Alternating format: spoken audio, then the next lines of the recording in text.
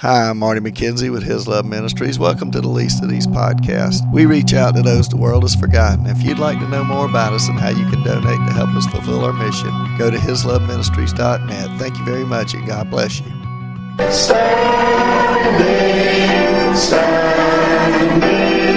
Standing on the promises of God, my Savior,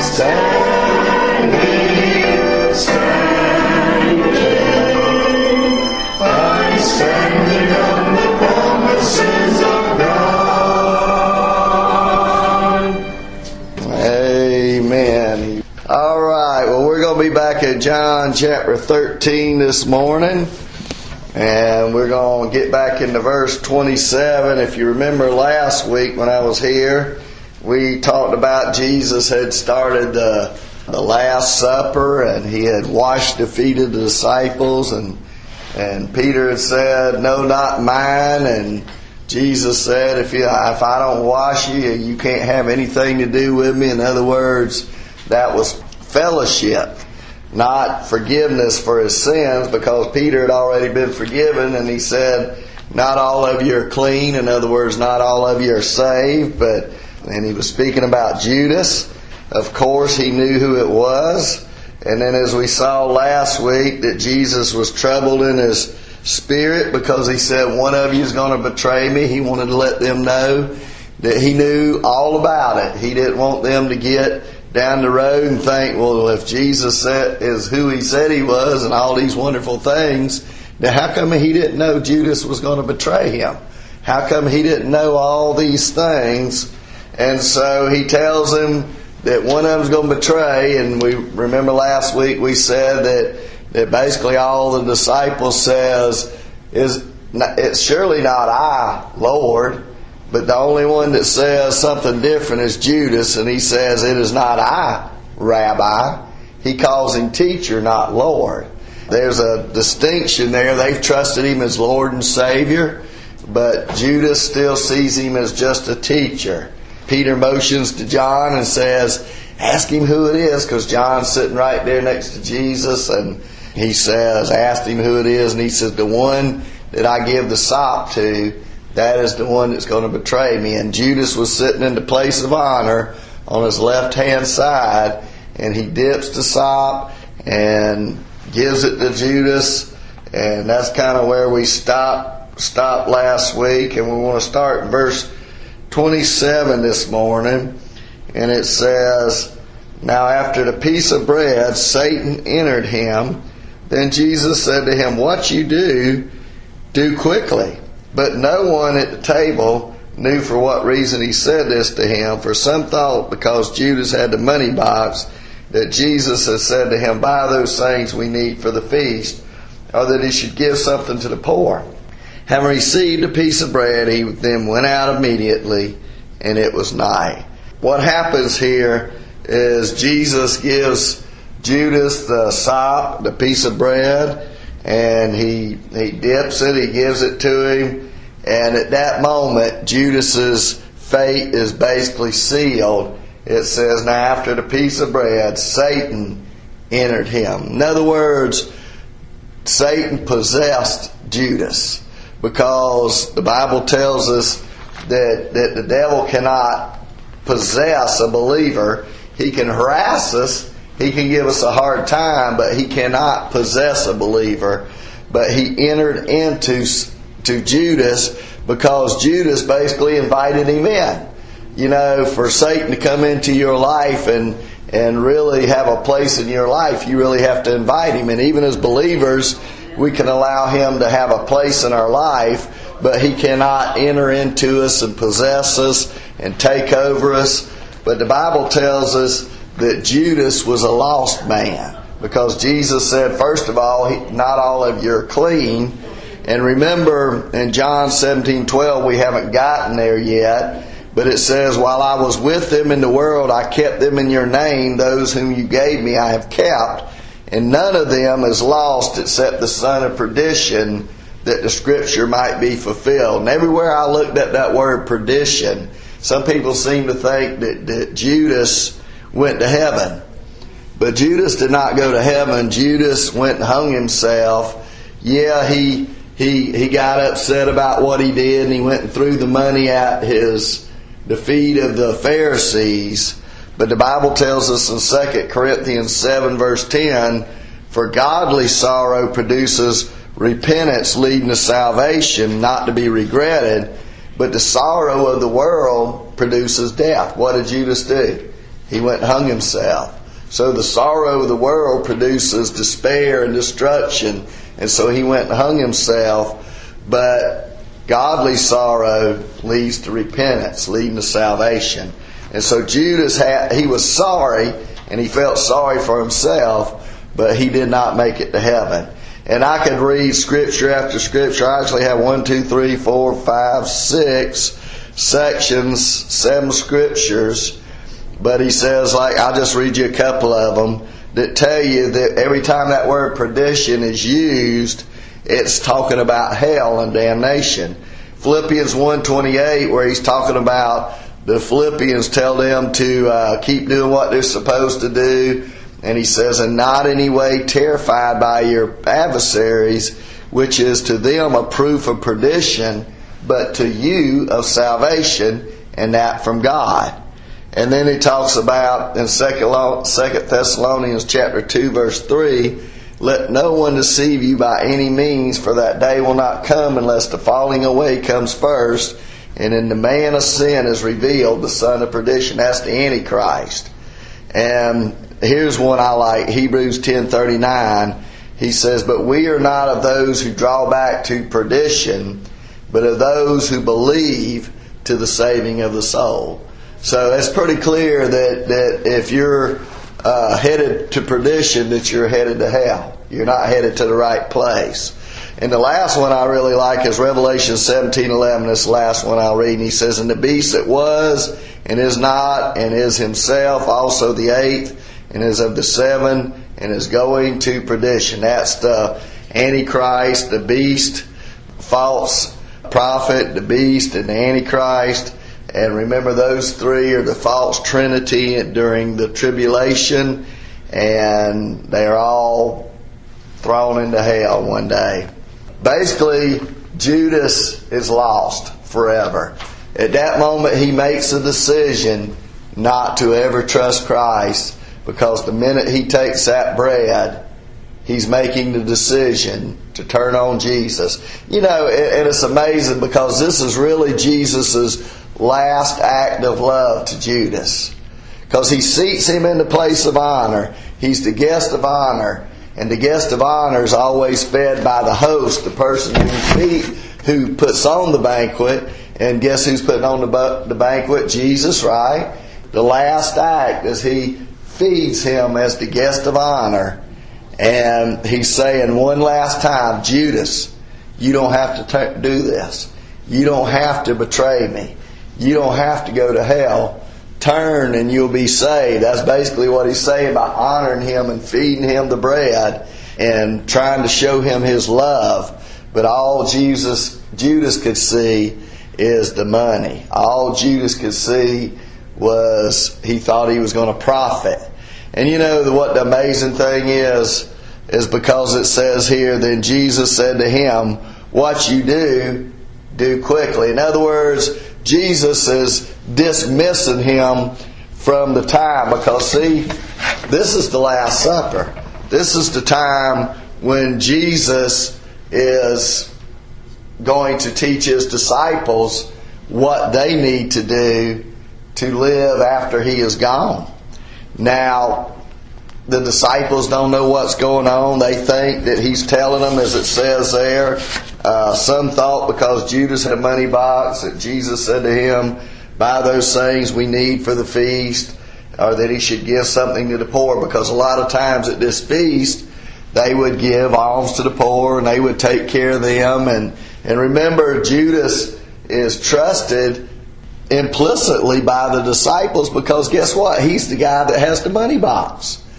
And Jesus has given him that place, given him that opportunity to see whether he's going to trust God or trust money. Well, as the Bible says, you cannot serve two masters, right?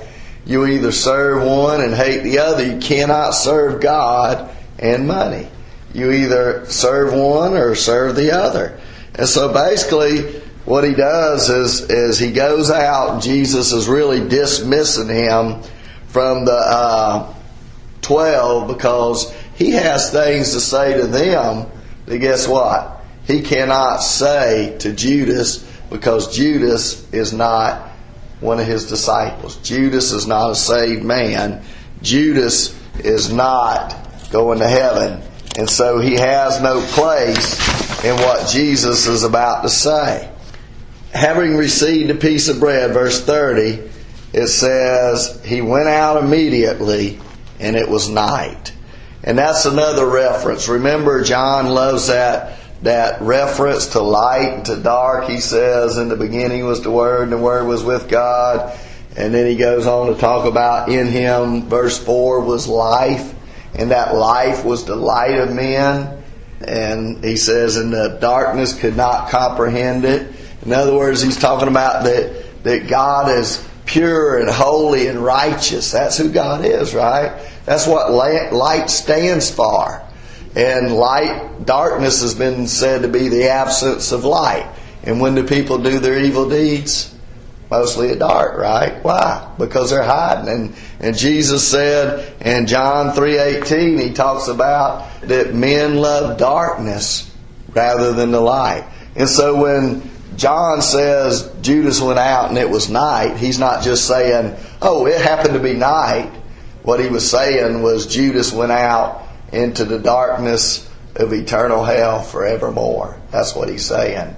Because night speaks of impurity, unholiness, unrighteousness, error, and falsehood. And it speaks of evil. And that's what John is saying here. It was night. It will always be night for Judas because he turned his back on God, he didn't trust God, and he went out into an eternal hell when he hung himself on that place. It's good as done at this point. Let's start in verse 31. He says, so when he'd gone out, Jesus said, now the Son of Man is glorified, and God is glorified in him. If God is glorified in him, God will also glorify him in himself and glorify him immediately. Have you noticed something here? You notice that word glorified and glory? The Son of Man is glorified, God is glorified. If God is glorified, God will glorify himself and will glorify him immediately. 5 times in 2 verses that word glorify is written down there. And so Jesus is beginning to tell them, as he leaves, he's beginning to tell them, this is the beginning of the upper room discourse, where he's going to tell the disciples everything they need to know while he is gone out of this world, after he gets hung on the cross, and they need to know what's going on. And so from now on through chapter 17, we'll see all the things that we need to know to live as Christians. All the things that God wants us to understand so that we might glorify him as Jesus says he's glorified him. And so what does he do? He says, now the Son of Man is glorified. What does that mean? Now the Son of Man is glorified. And so what happens here? Now Jesus doesn't say that like, oh, now the Son of Man is glorified. He says that with joy, because the Bible tells us in Hebrews that God, he did this with joy, right? He willingly was hung on the cross. He willingly died for the joy that was set before him. What is the joy? That we get to go to heaven. Because he died on the cross, we get to go to heaven. And this was the dilemma of the Old Testament prophets. They just did not understand how this glorious king could also be the suffering servant. And so they did not understand. And today the Jews are still looking for Jesus. Did you know that? They're still looking for Jesus because they were looking for a glorious king. That's why when Jesus, remember in chapter 12, remember what happened? They were saying, Hosanna, Hosanna, here comes the king. And what was Jesus doing? He wasn't riding a white stag in this beautiful white horse coming as a conquering king. He was riding a donkey, and he was humble, and he was lowly, and he was weeping as he came into Jerusalem. Why? Because they didn't understand. They were looking for a king, and he was coming as a servant to die on the cross. He had to die before he could come back as king. And they didn't understand that. The way God is glorified is through everything that Jesus does. That includes him coming to earth as the Son of Man. What is the Son of Man? That speaks of Jesus' humanity, but it also speaks of his godliness, and it speaks of, it unites the idea of suffering and glory. And this is the last of the 12 times that John uses this title. And so what happens? It speaks of the fact that when Jesus comes to earth, he lives that perfect, sinless life. He's glorifying God. It says in John 1:18, and we beheld John 1:14, and we beheld his glory as of the only begotten of the Father, full of grace and truth. And so every time we see Jesus, every time he does a miracle, every time he serves God, we see God's glory. Every time we read about who Jesus is and what he did while he was here on this earth, that's speaking about God's glory. But then, guess what? That glory also includes him dying on the cross. It includes that being shamed and hung on the cross and dying in that place. You remember we spoke about these verses back in during Christmas, where we went to Philippians chapter 2. And we read over there in Philippians chapter 2, verse 5 through 11. And he talked about, he said, let this mind be in you, which was also in Christ Jesus, who being in the form of God did not consider it robbery to be equal with God. But he did what? He made himself of no reputation. He took the form of a bondservant, and coming in the likeness of man, and being found in the appearance as a man, he humbled himself and became obedient to the point of death, even to death of the cross. Therefore, God has also highly exalted him, and given him the name which is above every name, that at the name of Jesus every knee shall bow, those in heaven, those on earth, and those under the earth, and that every tongue should confess that Jesus Christ is Lord, to what? The glory of God the Father. See, God is most glorified when we live for him. God is most glorified when we do the things that are pleasing to him. When we're not fighting and bickering and doing the things that we like to do as human beings, but when we show the world that we're different by the way we live. That's the way God is glorified. That's what Jesus did. Every time Jesus spoke, every time Jesus said, I'm not going to do my will, but the will of the Father, he was glorifying God the Father. That's the way we glorify God the Father. And basically he's saying here that Jesus, he's glorifying the Father. He said if God is glorified in him, in other words, if God is glorified by what Jesus does, then God will also glorify himself by himself. He's going to glorify himself and glorify him immediately. So basically what he's saying is no matter all the things that happen through Jesus dying on the cross, through him being buried, through him being resurrected, through everything that happens, God is going to be glorified. God is doing all of this. He's not caught off guard. He's not saying, oh no, Jesus is going to the cross. What are we going to do now? He knows this has been planned from eternity past. This is what they planned to do because they wanted to see that we would go to heaven, because they knew we would be sinful beings. The way God is glorified is through the way Jesus lives and the things he does. And so what does he say here in verse 33? Little children, I shall be with you a little while longer. You will seek me, and as I said to the Jews, where I'm going, you cannot come. So now I say to you. So then he gives them a new commandment. But let's deal with this section right here first. So Jesus says, I'll be with you a little longer. Now, Jesus told the Jews in John chapter 7 and John chapter 8 One place he told them, I'm going away and you'll look for me, but you will die in your sin. Where I'm going, you cannot come. In another place, he tells them that you will look for me and you will not find me, and where I am, you cannot come. But he's not telling them that. He's kind of saying something like that. But what does he first do? He addresses them as little children. Now, I was reading something yesterday, listening to something yesterday, and basically what would happen at this feast, the father would be the head of the feast, and he would invite his children to ask him questions and open up the floor for questions about anything, about God and all these things.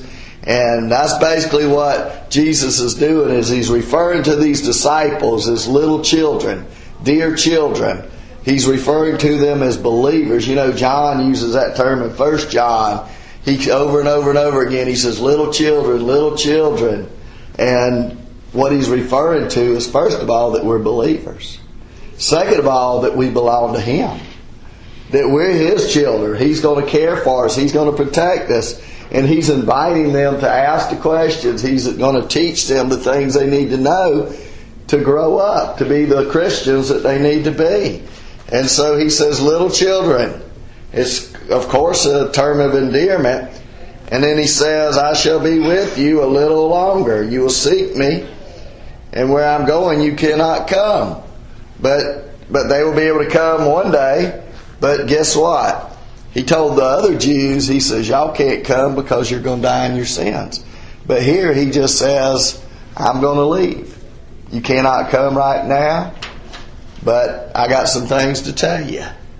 And so he begins to tell them in verse 34, he says, a new commandment I give to you, that you love one another as I have loved you, that you also love one another. So basically Jesus says, look, no matter what happens over the next 24 hours, love one another. No matter what happens, love one another. And of course this begins all the one another statements, right? What does the New Testament say? Love one another, encourage one another, be patient with one another, admonish one another, rebuke one another, teach one another, and on and on and on. And this is the way we're supposed to relate to each other as believers. From the time Jesus goes to the cross and dies on the cross, that's how we're to treat each other, right? We're supposed to ignore our petty differences. We're supposed to ignore the way we look, the things that we do to aggravate each other, and we're supposed to love one another as what? Jesus says, as I have loved you. What does he say? It's a new commandment. Now, when Jesus says it's a new commandment, I could go over to 1 John chapter 2, and John says, I give you a new commandment. But it's not a new commandment, it's an old commandment, but I give you a new commandment.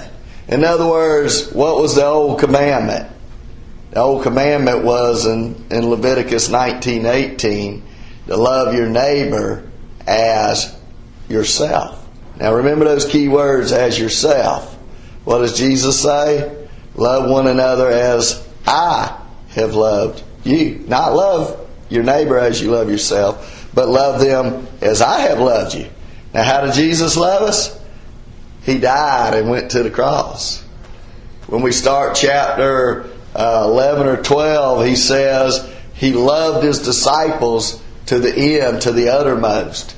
He gave himself totally and completely for us. He died for us. He died in our place. He knew who we are, and yet he died for us. I don't know what y'all have done in y'all's life, and maybe hopefully all of y'all got saved when y'all were younger and trusted the Lord, and I've done things I'm not proud of in my life. I'm sure we all have, and you know, there's some people out there who've done some really horrible things. But God died for those folks too, right? He died for everybody. And He knew all the things we would do. The old song says, when He was on the cross, I was on His mind. Probably the most thing that was most uppermost in His mind was the glory of God, but He was also paying for our sins. because He knows every single one of our sins. He knows our thoughts before we think them. He knows everything. And so Jesus says, love one another as I have loved you. Today, I think that's a good message for our church, because out there in the world today, what are so many people doing? Fighting and arguing over silly things, over, all kinds of things in the church. And then what do people do? People don't want anything to do with the church. Why? Because they say they're no different than we are. But let's talk about this commandment. He says, I give you a new commandment. Now what Jesus was saying was, He said the old commandment was to love God and to love your neighbor, right? Those were the old commandments. But how is it new? It's new when Jesus uses this word new. It means fresh. It's sort of like, here's the new and improved tide. Well, guess what? Here's the new and improved love. Don't love each other as you love yourself. Love yourself as Jesus loved you. He died for you. He was willing to do anything for you, even though He knew who you are. And I know most of the time we're sweet people, but sometimes we can be the other way, right? And you know what? Jesus knew every single thing about us, and yet He still loved us to the end. He still died on the cross for our sins. The newness was an extent that He totally, completely gave Himself and died for us, and He died for the disciples. And you know how this love comes out? It comes out as a supernatural love, right? We talked about it over the Christmas holidays. Romans 5 says that we love because of the Holy Spirit who was poured out in our heart. That He has shed His love abroad in our heart. In other words, we have the love of God in our heart because He put His Holy Spirit in us. The Bible tells us in 1 John that we love because what? He first loved us. And so He gives us a supernatural love. Jeremiah 36 and 31 and all these other places talking about how God's going to give us a new heart. He'll take out that heart of stone and give us a heart of flesh, and we'll be able to love and to do things that we couldn't do before. It's new because it's a supernatural love. It's hard to love people anyway, right? Because we're pretty hard to get along with. I know I am sometimes, and I know my wife has to do a lot to love me sometimes. It was like a buddy of mine, he says, I'm just thankful that my wife loves me and sticks with me. Sometimes we can be hard to get along with, and to be loved by somebody, no matter who we are, during our hard times, our painful times, during our sick times, during the tough times. And some people, just hard to get along with all the time. You know what I mean? And those people are really difficult to love. But Jesus tells us to love everybody, to pray for those who curse you and despitefully use you. Love those people. Love your enemies. He says in verse 35, by this all will know that you are my disciples if you have love one for another. So basically, the way we prove that we're really Christians is by the way we love each other, by the way we care for each other, by the way we do things for each other.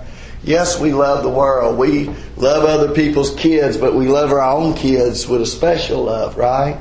There's a special bond, there's a special love between Christians and other Christians. I don't know if you've ever been anywhere and just started talking to somebody and you just felt this bond, this something immediate camaraderie, this friendship, this fellowship. And you say, man, it's just something I like about that person. And then a little bit later on down the road, what do? You find out that they're a Christian. Have you ever done that before? I used to work with a guy all the time, and he was a good guy. I'd go to him, and it was like I was always running to him, and I was always so busy at that point I was doing 2 jobs. This guy had quit his job. He just didn't show up one day, and he left us in the hole, and I was the only guy that knew anything about what he was doing. And so I had a full-time job, and then I was working his job too. And between that job and the other job, I was running my head off. I didn't even get to take lunch most of the time. I'd run by this guy and I'd say, hey, so-and-so, can you do this for me? And when I get focused on something, I'm not one of these people that some people like, hey, Miss Fireball, how you doing today? It's good to see you. How's the kids? Everything wonderful? And then they'll talk to you a few minutes and they say, oh, by the way, did you get that thing done that I need to get done? I'm kind of one of these people that I'll come up and I'm like when I'm on the get things done mode, I'm not real, into all the niceties of life. I just run up and I go, did you get that thing done that I was asking to get done? Or can you do this for me? And I don't mean nothing by it. I'm just in that mode of getting stuff done, right? And I'd run by there all the time and I'd say, hey, Randy, can you get this done for me? Can you get this done for me? Can you do this? Man, he just bam, bam, he'd get it done for me. And I used to say, I never really got to stop and talk to that guy. But I say, there's something I like about that guy. I don't know what it is. And then one day after I'd left the company and I was doing ministry, I got an email from him and I found out that he was a Christian. I said, that's what it was I liked about that guy. But I never got to stop long enough really to talk to him because he was always busy and I was always busy. And we never just really sat down and talked. But I knew there was something I liked about him, and apparently he must have liked me too, because everything I ever asked him to do, he'd always bam, bam, bam, get it done. Just immediately. And that's the way it is, that people will know because we love each other. We have a special bond between each other. And there ought to be a special bond between y'all here and that love that God has for us has been shed abroad in our hearts, and we share it with each other. Well, I'm going to stop right there, and then we'll finish up the rest of this section next week. I guess I didn't finish up those last 3 verses, so now I can't finish up the 3 verses this week. We'll wait the next week. Just remember, in spite of all this that's going on, God is in control. God knows what's going on. Jesus knows. He's not taken off guard by any of it. And so when life gets you down, when circumstances get you down, just remember, God knows everything. He wasn't caught unaware by what's going on in your life and my life. He knows it all. And in the midst of it all, we can look to Him and live for Him, and He'll be glorified. And then we can love each other and care for each other. And when we do that, God is glorified. Just remember, everything that we do has an impact on God. Did you know that? Everything we do has an impact on God. And somebody's always watching us, right? Especially if we proclaim to be Christians. And people want to know. They're always looking for us to mess up. Say, oh, yeah, look what he did, and he calls himself a Christian. Well, I never claim to be perfect. But I am supposed to live in such a way that others can look at my life, as the Bible says, let your light so shine. Your purity, your holiness, your righteousness, your good ways of living, let them be shown, that our Father in heaven might be glorified. That's what we're to do, just as Jesus did. Well, let's pray and we'll close. Father, we love you and we thank you, and we just ask today that you would be glorified. And then one day, as you said in Romans chapter 8, that those you called and you sanctified, you justified, one day you will glorify us. And we have been given a bit of your glory now because we get to speak to you and talk with you. We can walk with you and talk with you, and you tell us that we're your own. And joy that we have, and as we spend time with you, Lord, other folks that don't know you don't have. And so, Lord, I pray today that you would help us to love each other, to glorify you, and to trust in you no matter what happens in this life. And we thank you for that. In Jesus' name, amen.